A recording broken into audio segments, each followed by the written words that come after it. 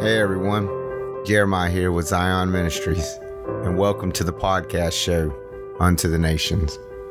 In these teachings, we will travel throughout the scriptures and let the Holy Spirit reveal the heart of who God is as the great I am. From there, we will journey into the depths of His everlasting love for all of mankind. Finally, we will explore the kingdom reality that every believer has been given in Christ Jesus as a child of the Most High God. My prayer is that God, through the power of His Holy Spirit, will open the eyes of your understanding to see clearly the fullness of who God truly is, His unwavering love that is endless for you, and that your relationship with Him would become deeper, more intimate, and personal in every way of your life. Paul said, "I am convinced that nothing shall be able to separate us from the love of God that is in Christ Jesus." How glorious is that truth when we see it, because then we understand why 1 Corinthians 13:8 says, "Love never fails."